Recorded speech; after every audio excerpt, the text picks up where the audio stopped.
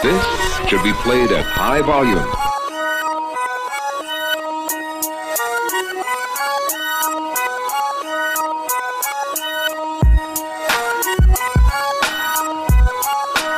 Welcome to Out of Pocket.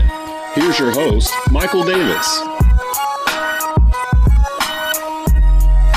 Welcome to Out of Pocket with Michael Davis on Tobacco Road Sports Radio, TobaccoRoadSportsRadio.com, and WWBG 1470 AM. I'm your host, Michael Davis, and joining me this week, we have someone who's become an Out of Pocket regular. We got my fellow friend, John Cox. John, how are you doing today? I'm doing good tonight. It's a good night, Boomer. It is a good night. We got some high school football coming up later this evening as part of your TGI Friday lineup. If you've been following Out of Pocket on Instagram, Facebook, our social media, our Instagram social media handle is outofpocket_TRSR for Tobacco Road Sports Radio. And we've the last few weeks have been posting our rankings, myself and Jackson. Now, Jackson could not be with us this week. He probably dodged these rankings because there's some discrepancy. I believe the Eagles are the number one team. He believes the Chiefs are. We're pretty even in our top three teams, but when it goes down to it, John, I feel like I have the better list. I got Philly 1, Kansas City 2, Dallas 3. It pains me to put my Cowboys below your Eagles. I got Miami number 4. I've caught some heat for that. I don't know why. Minnesota 5, and then rounding out the top 8 would be San Francisco, Buffalo after they dropped that game to the Jets, and then Baltimore. So, John, I just want to say you were backing up Jackson a couple of weeks ago when we started doing these rankings. And since Jackson isn't on the show today, this will be a perfect opportunity to pick my rankings if you don't have anything to disagree with. Yeah, I do like your list better than Jackson's this week, for sure. With that being said, I appreciate, the Dolphin recognition. I remember the first week I was on here, we were talking Dolphins and what they were going to do this season. It's just having such a unique piece like Tyreek Hill on that team with such a unique mind like Mike McDaniels. You got to give them some love. I love the Dolphins. I don't know if their defense will hold up, but I love seeing the Dolphins top 4. My one question would be is, no Jets. You've got a team that comes in and knocks off the number 3 team. A pretty consensus top 3 team over the past 9 weeks. Where's the love for the Jets? Well, to be fair, I do think I have Miami ranked ahead of the Bills right now. They did beat the Bills earlier in the season. Bills just dropped to the Jets. And I don't think Miami gets enough love in the division. And the way they've stacked that team, you mentioned Tyreek Hill. Everyone thought Tyreek Hill would regress after leaving Patrick Mahomes to go to Tua, and he's only gotten better. They have Jalen Waddle. I think the big thing other than Miami winning this past week against Chicago was they just acquired Jeff Wilson. They just acquired Bradley Chubb. This team is looking really, really, really good.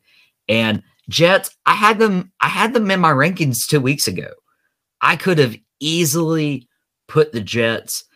They lost Breece Hall to the torn ACL, but they plugged in James Robinson. The more I watch the Jets, I'm questioning the quarterback. I'm questioning Zach Wilson. I don't know if you plug in another quarterback there, if this team is, doing better than they are right now. That's my big question. The rookies, by the way, Sauce Gardner, Garrett Wilson, defense and offense respectively, they're killing it. Probably playing with, better than 3-4 year vets in the league. Yeah, I absolutely agree. I think Sauce Gardner right now is the best cornerback in the NFL. If you look at the receivers he's had to guard and the guys he's gone up against, he doesn't flinch when he looks him in the eye. He's a great piece. He was absolutely the right pick there. And I think when you start to get into the Bills versus the Dolphins, you can kind of see that they have maybe opposite problems where, the Bills have this guy in Josh Allen that they want to really lean on and talk about all the time. And then Josh Allen has a bad game and all of a sudden you're done. You can't win. The Dolphins, on the other hand, have this guy in Tua who, people have their gripes about, but he doesn't have to have a perfect game to get the job done. He can go out there and win, and they're not necessarily leaning on Tua all the time. So it's just another interesting conversation when you look at, team building and roster construction, and what works better in today's NFL, I think. And with the Bills, they acquired Nyheim Hines from the Indianapolis Colts, which isn't a bad grab, but I don't think that moves the needle per se, as the Dolphins going out and getting Jeff Wilson, who pairs him up with Raheem Mostert. And those are two former guys that McDaniel had with the 49ers. But just to clarify, and I know Jackson's listening, even though he couldn't be on today, this list is better, right? Yes, I would say this list probably gets the point this week, absolutely. Thank you. Appreciate it, especially with me ranking the 49ers. He still ranks the Seahawks, and I'll be honest, Seattle's been impressive. This is much better than we expected. I remember when Seattle beat Denver week 1, and it was like Jackson, even as a Seahawks fan, was like, if we lose out the rest of the games, this is better than what I expected. And for them to be 6-3 right now, that's absurd. Yeah, no, the Seahawks are good. Looking at your list, I think the only argument you could really make is that they're better than the Ravens. I don't think they're better than the 49ers, just with all the blue chippers, all the great players that the 49ers have.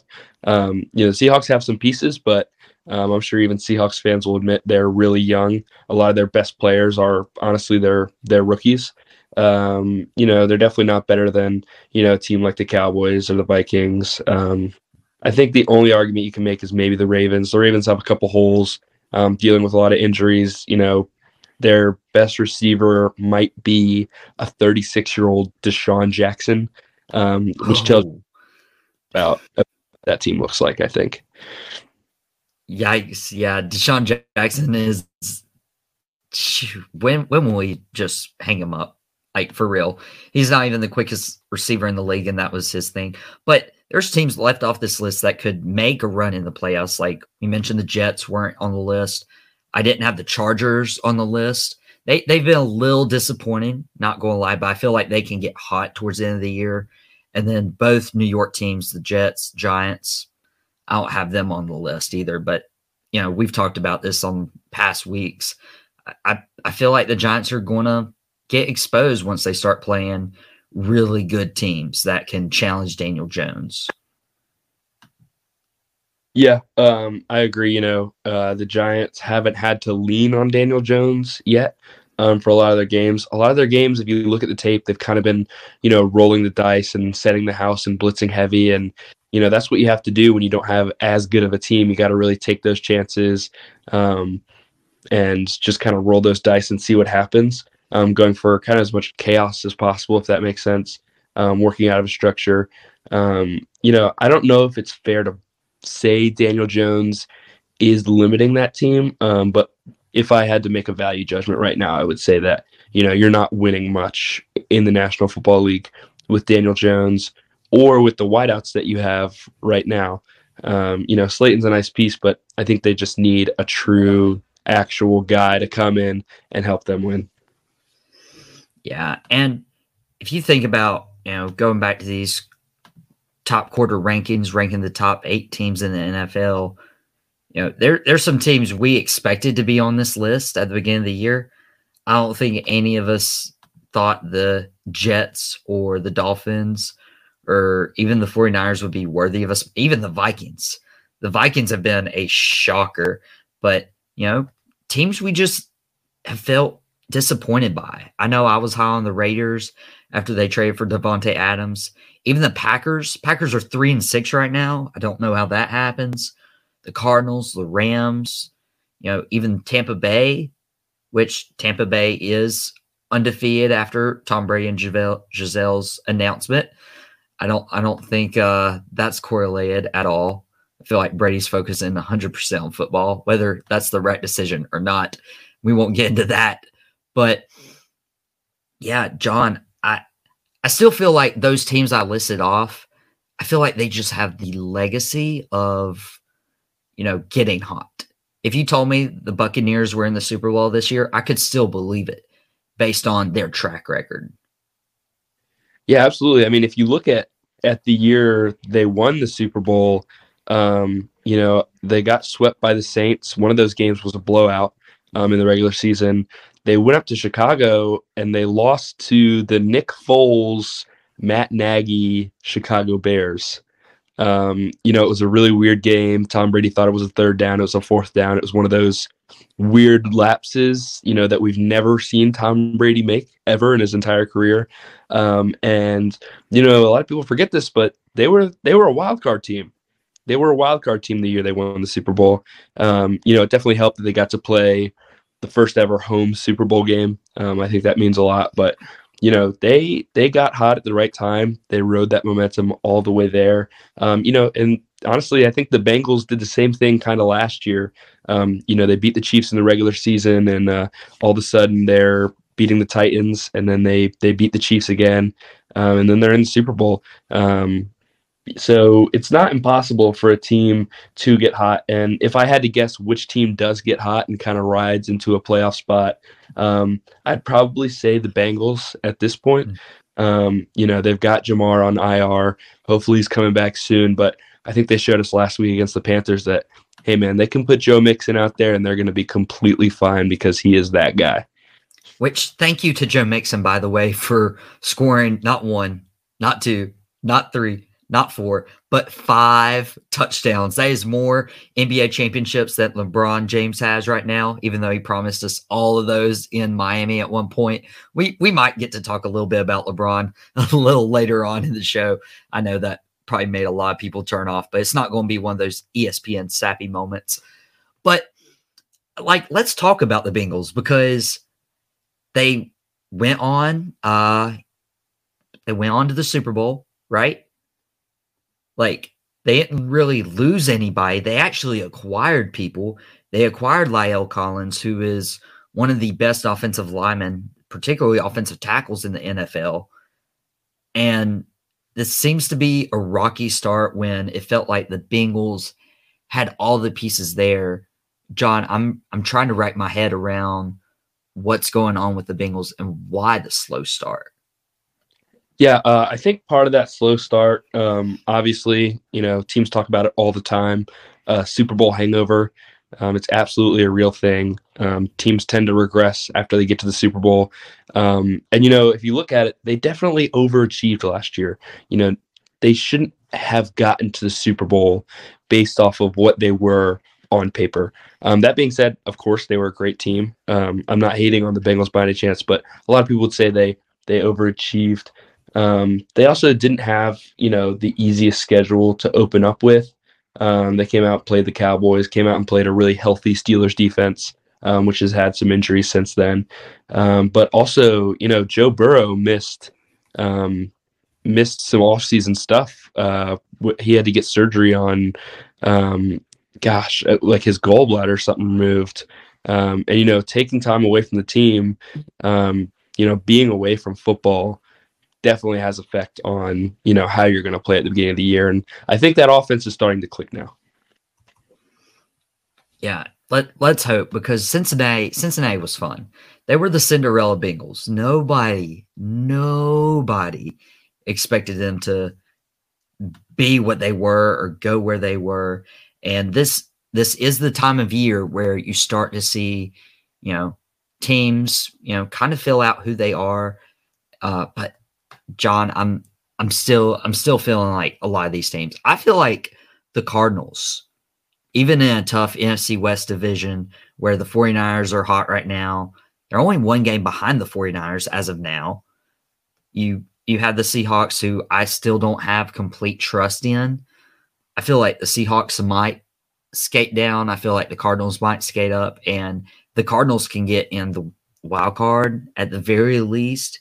They're a dangerous. Even the Rams, like that entire division is pretty solid right now, and I'm just kind of at a loss of words. The Rams beat the Bengals in the Super Bowl, and they're struggling just as much.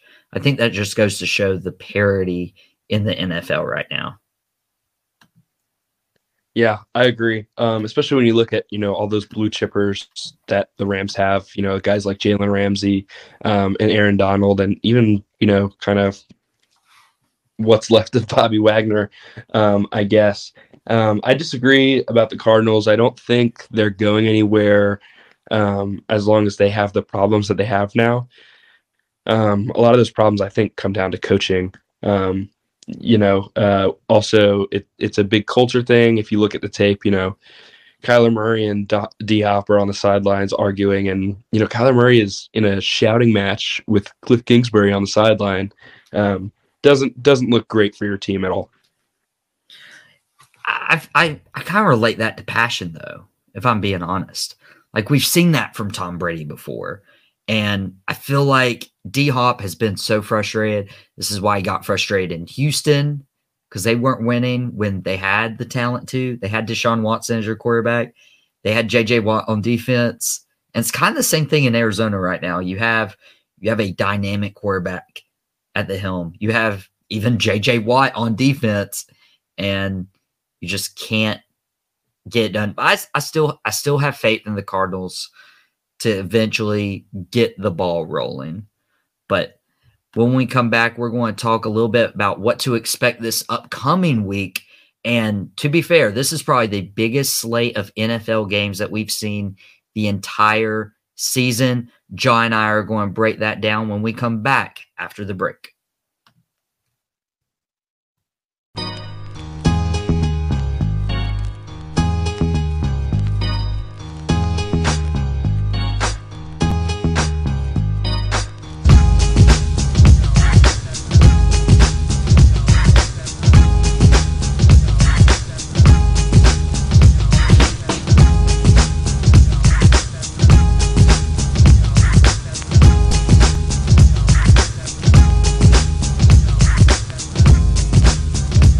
Welcome back to Out of Pocket with Michael Davis on Tobacco Road Sports Radio, TobaccoRoadSportsRadio.com, and WWBG 1470 AM as part of your TGI Friday lineup. I'm Michael Davis with my good friend John Cox. And John, when we get into these NFL games this week, there are some big ones on the line, including your 8-0 Philadelphia Eagles that you happily reminded us of last week. Thanks for that. Against the division rival 4-5 Washington Commanders. And usually, if you look at this game on paper, you say it's going to be a blowout, right? You feel like it's going to be a 3-4 possession game. But you and I both know, especially in the NFC East, these division games are never a lock. So, John, as a Philadelphia fan, what do you expect from this game? And is this a potential trap game for the Philadelphia Eagles?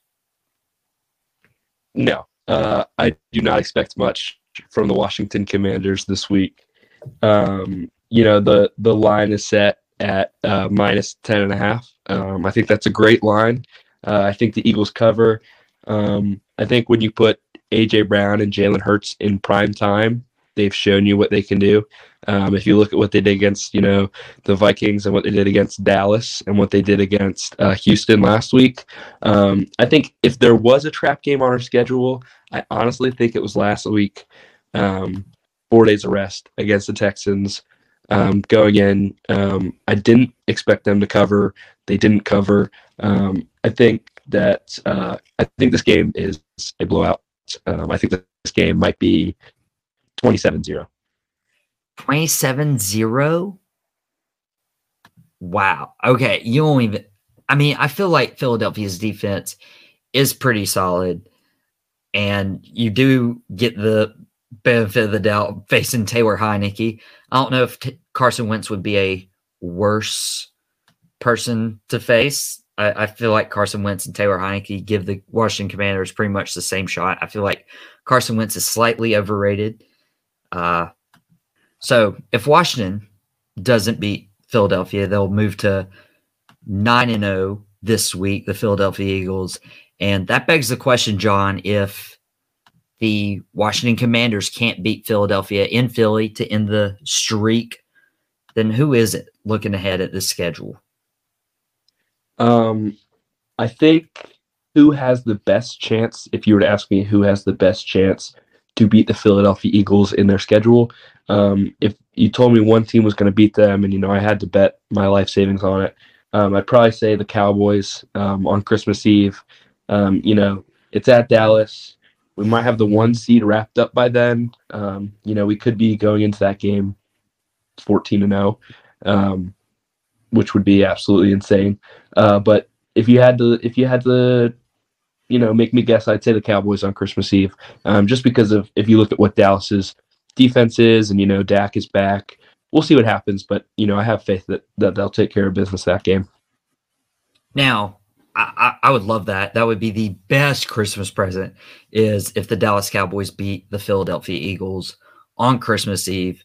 But John, you're facing a tough slate. You got Washington. If it's not a trap game, you'll win.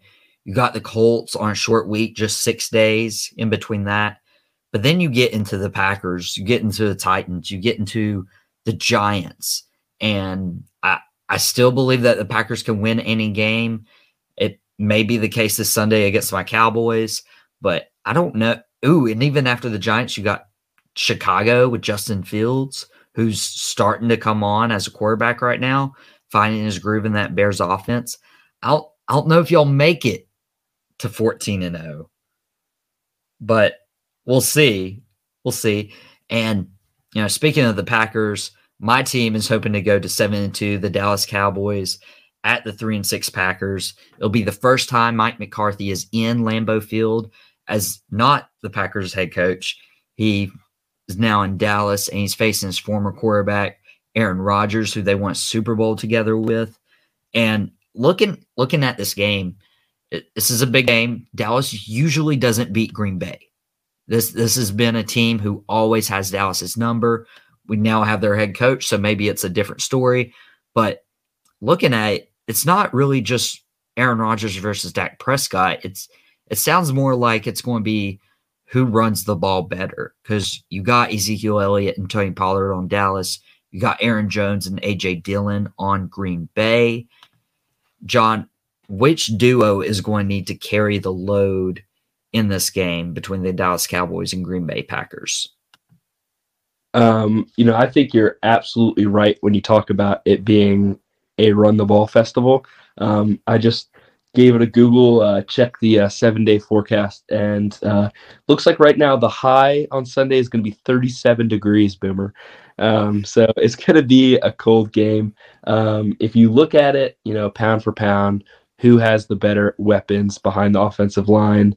I think it's the Dallas Cowboys. Tony Pollard showed us what he could be with Zeke out. Tony Pollard is a beast. I hate to say it. But so is Zeke. And if you look at it, I don't think that it matches up quite the same way. If you had to ask me which pair of running backs I would rather have, I think I would definitely take Tony Pollard and Ezekiel Elliott. And when you told me the temperature for Sunday, I kind of panicked, because that's the difficulty about playing in Jerry's world, where you can control the conditions. It's in Southern Texas, in Dallas, Fort Worth area.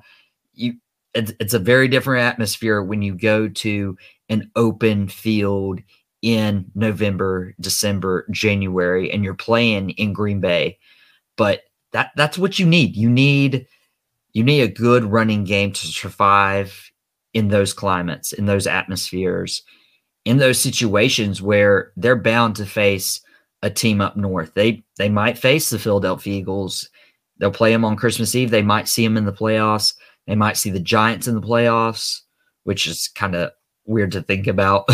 Seeing the Giants in the playoffs, that doesn't usually happen. But when they do, they win the Super Bowl. So if you're a Giants fan listening to this, I'm not poking fun. I'm not going to put myself in a hole right there. But Zeke, I was very worried about coming into this season. I felt like we could have moved on from Zeke rather than Amari Cooper. And sometimes I still feel that way looking at how our passing game struggles. But Zeke has new legs based on the Cowboys resting him and with Tony Pollard picking up the slack. Like Zeke set out a couple of weeks ago before the bye, and Tony Pollard went off. If you picked him up on your fantasy team for that week, he went off. And one of the better running backs in fantasy football is Christian McCaffrey. He's usually your number 1 or number 2 pick in your fantasy leagues. We won't talk about Jonathan Taylor. He and the Colts are kind of irrelevant right now. If you have JT on your fantasy team, I am so sorry. But looking at the 49ers hosting the 5-3 Chargers, I feel like the Chargers have been a slight letdown. I feel like they can still recover. But when I look at this Chargers 49ers game, John, I genuinely believe this is a dark horse Super Bowl matchup. I don't know if I'd go that far, saying that the Chargers could make the Super Bowl. I totally agree that the 49ers could get there, just with their defense and their scheme alone. I think the Chargers' biggest problem isn't any of the players on the field. I think it's coaching. I think it's decision-making a lot of the time, play calling. They don't really have Justin Herbert doing what Justin Herbert does well. They need to let him air it out.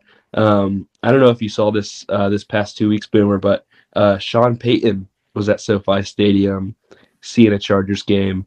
I think that would be a very interesting situation for Sean Payton to get into. But I'm kind of curious to know what other dark horse Super Bowl matchups do you see happening? I mean, to be fair, that Chargers 49ers Super Bowl matchup would not be an out-of-pocket take. It'd be pretty cool to see Sean Payton. I feel like he'd come out of retirement to go to LA and coach a kid like Justin Herbert. For a dark horse Super Bowl matchup, obviously the Chargers 49ers. I feel like people aren't giving the Vikings that opportunity. I feel like the Vikings are 7-1 right now. They may or may not be on the win ways after they play the Bills and Buffalo this week. I feel like nobody's talking about Minnesota being in the Super Bowl, but if you could get a Minnesota and Miami Super Bowl that absolutely nobody is talking about, I feel like that would be a pretty solid matchup, mainly because Kirk Cousins never gets respect, whether that's fair or not. Tua hasn't gotten the respect that he deserves, and people were wanting Tua replaced after last season. I'm like, guys, calm down. He's only been in the league, 2-3 years? Now he finally has an offense. Now he finally has an offensive coordinator. But, dude, do not be surprised. Do not be surprised if the Chargers 49ers are the Super Bowl matchup this year. Like, what would you think is a dark horse matchup?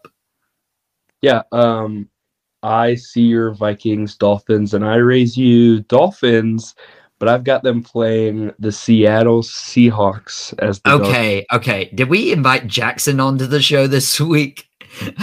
I can't get out of an out-of-pocket show without the Seahawks being praised. I don't know what it is. Golly.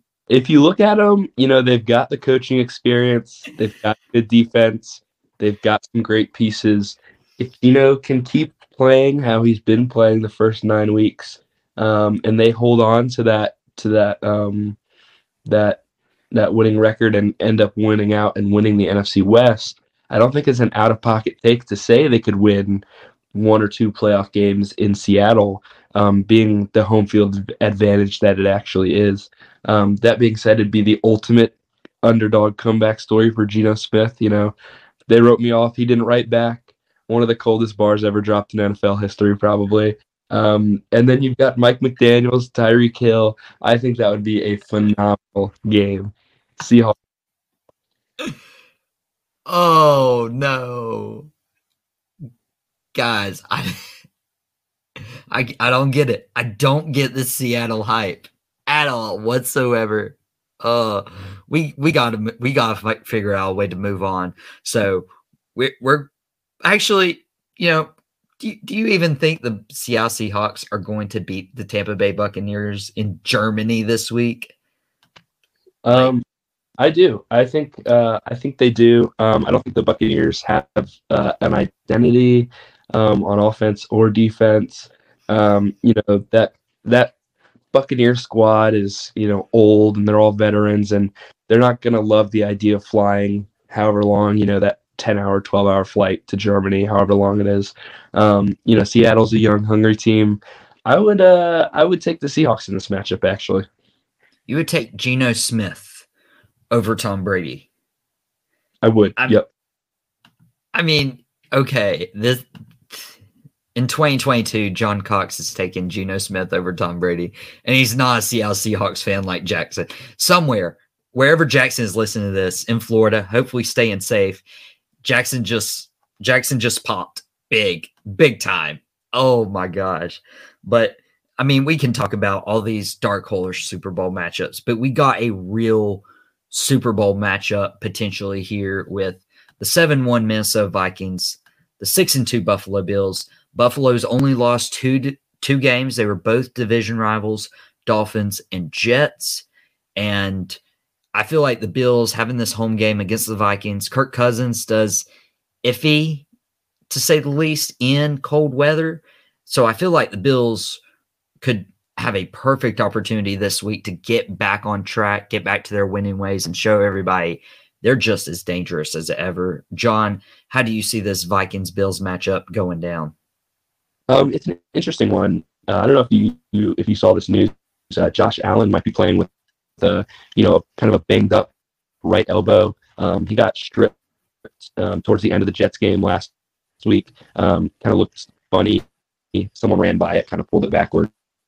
Almost like a hyperextension, not quite a hyperextension, but something along those lines. So it's definitely something to watch out for. That being said, the Bills have a great squad around Josh Allen, but they do lean on him. That's important to remember. Vikings at Bills. I think the Bills take care of it. I do think it's a bounce back week. Going to New York and losing to the Jets, they probably want to get that taste out of their mouth as quickly as possible. Yeah, because even though the Jets are having a good year, it's still the Jets. Like anytime you're a division rival, you don't want to lose to the little brother of your division, and every division has one. You look at the NFC East, it's obviously Washington. If you look at the AFC East, it's the Jets. Like you just feel disgusted, especially with the high expectations the Buffalo Bills came in with this season and can still obtain. This team can still win a Super Bowl, but it has to be on the back of Josh Allen. Just like you said, John, this team runs through Josh Allen, and I'm kind of worried against this Vikings defense how Josh Allen does with an injury. But hey, I'm telling you, this is a stacked week of football this weekend. We even have the Cardinals and Rams, both must-win games in terms of the NFC West division. We talked about the 49ers. We talked about Seahawks. And if either the Cardinals or the Rams lose this game this week, they're looking at a struggle bus in terms of finding a wild card and might even miss the playoffs. Do you think it's a bigger win for the Cardinals or the Rams this week? I don't know. It's tough to say. It is a must-win game for both teams. Trying to get back on track. I totally agree with that. I think that, man, if I had to look at it, I would say the Rams, I guess. Sean McVay has been talking to his guys about, what it's like not being, that heavy favorite like they were last week. Kind of everybody, I don't know if they expected them to go out and win a Super Bowl, but they certainly weren't an underdog in any of the games they were playing. And now they are, and he's been asking his guys, how are we going to respond to that? I think the Rams win this game. I think it's a close one. I think it's an ugly one, but I think it's the Rams game this week. That being said, I don't know if this is an out of pocket take. I don't expect the Rams or the Cardinals to make the playoffs. Well, whoever loses this game is probably not making the playoffs. I would say that's out of pocket, but don't count either of these teams out, especially the Rams. If they win, they'll be 4-5, and they won the Super Bowl last year. They can keep on going, but we'll have to get to a break. When we come back, John and I are closing the show of Out of Pocket with some hoops talk and explain why LeBron might just be washed when we come back after the break.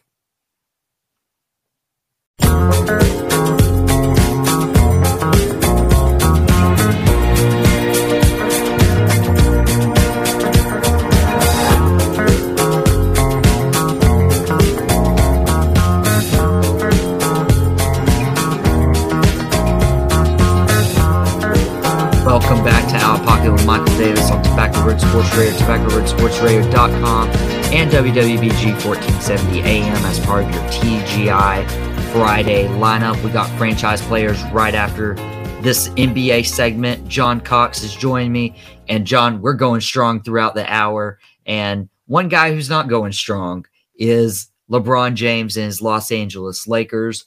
They are 2-9. This is the worst franchise start in history, and LeBron's been questioned in press conferences. He's lost his temper with it, and he's like, okay, Captain Obvious, yeah, we're 2-9, this doesn't look good. And LeBron had some choice words to say about him being 38, and apparently his plays decreased, which it has, to be fair. But is this more? Lakers are 2-9. This is one of the worst records in the NBA. The Utah Jazz are doing the exact opposite with less talent, in my opinion. So is this more about the team and how they're constructed? Is it about coaching? Or is this about LeBron not being the LeBron we're used to seeing over the last several years of his career? Yeah, listen, I'm not at all a LeBron stan or whatever, a guy who goes out of his way to defend LeBron James. But man, this is, if you look at the Lakers right now and look at their history over the past 4 years, these are some of the worst decisions made by a front office, maybe in the history of organized sports in America. These moves are up there with, that Vikings-Dallas trade. This is up there with the Nets-Celtics trade. This is bad. They trade a lot of young players and picks for Anthony Davis. They bring him in. They win a championship. That's great. 2 years later, they say, let's trade all of our depth for the third highest paid point guard in the NBA, Russell Westbrook. Let's bring him in, send out all of our depth and scorers, and see what happens then. And so now they're left with an older LeBron James who does not have the athleticism that he used to have, an Anthony Davis who cannot seem to stay on the court, and they have Russell Wilson he's trying his best out there, but it's just not enough. It is athletic malpractice what Rob Pelinka and Jeanie Buss have done to the Lakers. They have hamstrung this organization. They might win the lottery this year, have the number 1 overall pick, and Victor Wembanyama might be a Pelican. That is how bad things are in Los Angeles. Wow. What did you say? Athletic malpractice? Wow. John bringing out the, I think, very in-pocket term right there. I don't believe that's out of pocket at all. And if you look at that team they constructed 2 years ago that even won a championship, you can go back and forth whether the bubble championship counts. In my opinion, since Miami lost, it doesn't count.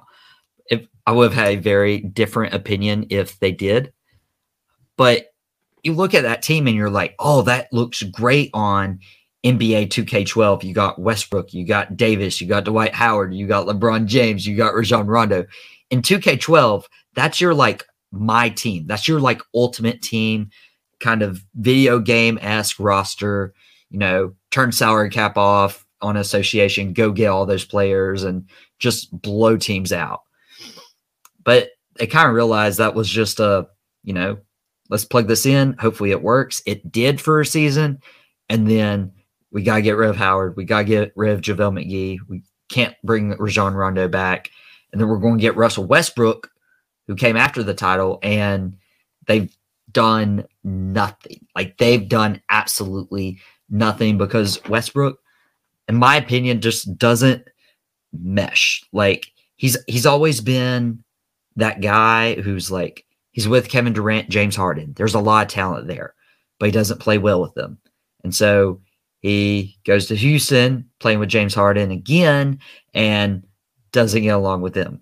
And then he's shipped off, eventually ends up in the Lakers with LeBron and AD, a lot of talent, and just doesn't work with them. I feel like Russell Westbrook, in his own mind, has to be the guy. Like, he has to be the guy. He doesn't really want to play second, third, fourth fiddle.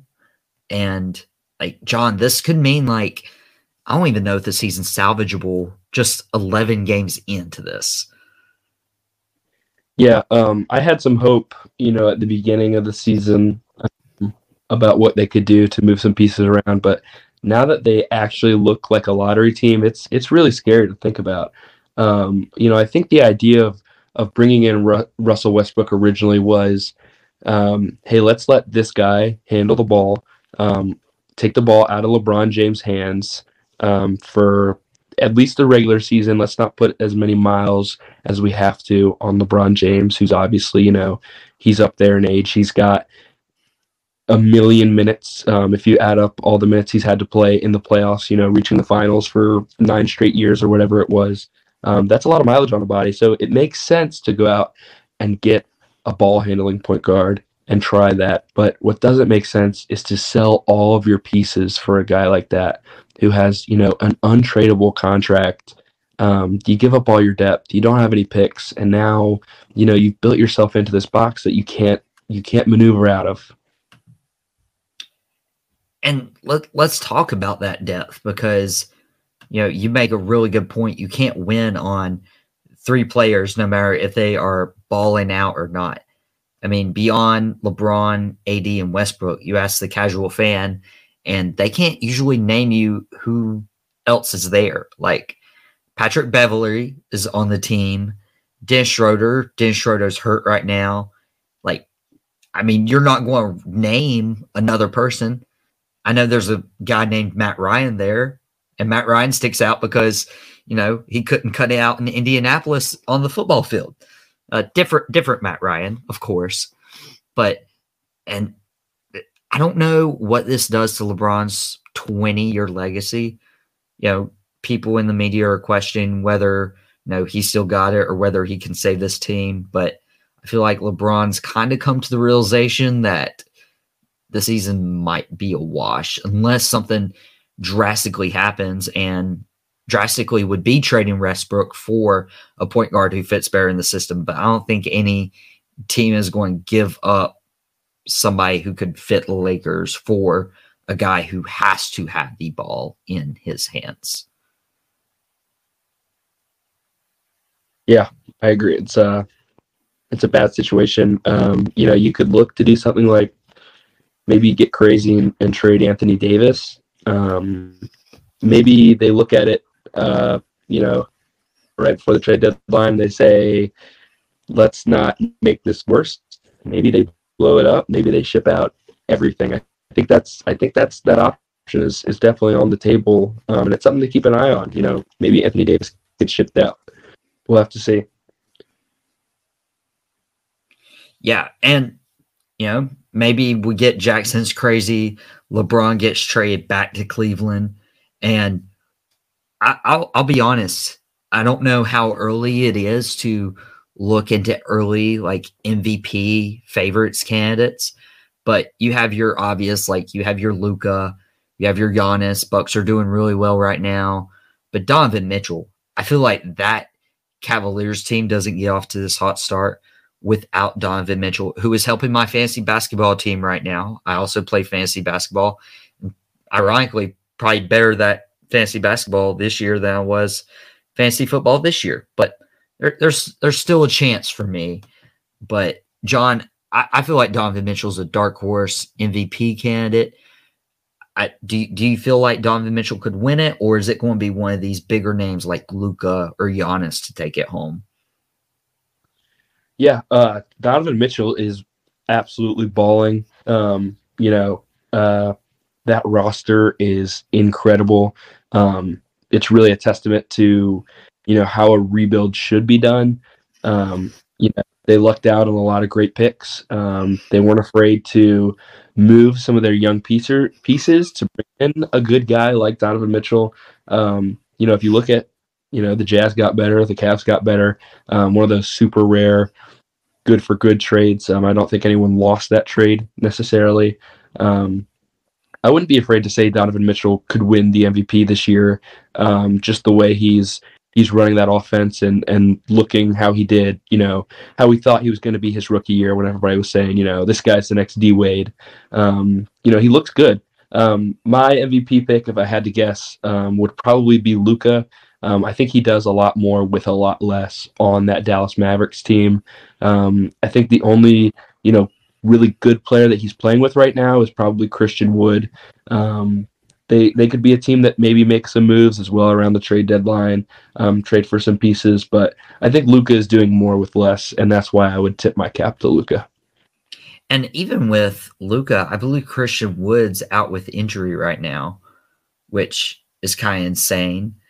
He's actually played like about 9 games. He hasn't played. I believe his last game was earlier this week on Monday against the Brooklyn Nets that they won. But even Christian Wood hasn't like been spectacular. He's averaging 15 and 7, which isn't bad, but those aren't, Chris Middleton to Giannis numbers.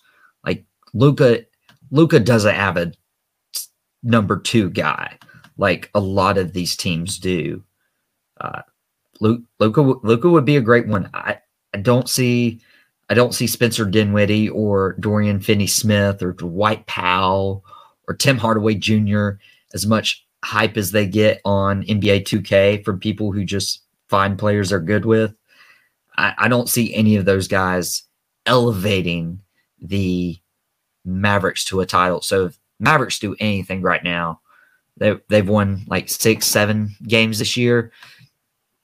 I feel like it's going to be much like the Buffalo Bills in the NFL on the back of Luka. And speaking of a team that has to be carried on their back, Kevin Durant has to carry this Brooklyn Nets team on their back. They just hired Jacque Vaughn. I don't even know if I'm pronouncing that right. We get these new names each and every week, and it's not Udoka from the Celtics. It feels like Udoka and Celtics might work it out somehow, but Vaughn's going to be tasked to come in and help Kevin Durant in Kyrie Irving's absence and Ben Simmons being, Ben Simmons, had to figure out what it is that the Brooklyn Nets need to do. The Brooklyn Nets are currently 5-7. John, do you believe that the Nets have a chance with this head coaching change to turn things around this season? Not this season, probably. I think, with everything surrounding the Kyrie Irving situation, I don't think he's a tradable piece anymore. I don't think they have a lot of tradable pieces. That being said, Kevin Durant is still Kevin Durant. And if you look at the numbers with Kyrie on the court, this team looks like a completely different team without Kyrie on the floor. They look a lot better. They're playing better defense. They're playing better offense. The ball is moving. The ball is also in KD's hands more. And that's always a good thing. If you've got a 7-foot guy who can shoot it from literally anywhere on the floor. It's a good idea to give that guy the ball. We'll see how Ben Simmons ramps back up. See if he can get back to the guy he was here. Pains me to say it, but he was honestly an all-star caliber player when he was in Philadelphia. The things he did on the defensive side of the floor, distributing the ball, running fast break offenses, that kind of thing. We'll see what can happen, but I don't see it being fixed this year. I don't see them competing for a title this year. Oh no, I don't think anything's in the book this year. And as long as Ben Simmons doesn't shoot, as long as he doesn't try shooting threes, Brooklyn has a chance to win any game. And if Kyrie's probably not on the court, because I don't believe Kyrie loves basketball. And I've mentioned that before. It's not an out-of-pocket take, but this has been a out-of-pocket episode with Michael Davis and John Cox talking football, talking basketball. We got franchise players after this on your TGI Friday lineup. We got some high school football games as the season winds down. It's going to be a great weekend for sports. It's going to be a great night for high school football. Stay tuned and listen to Desmond's broadcast from the game. And we will see you next week on Out of Pocket with Michael Davis. Everyone, have a great time.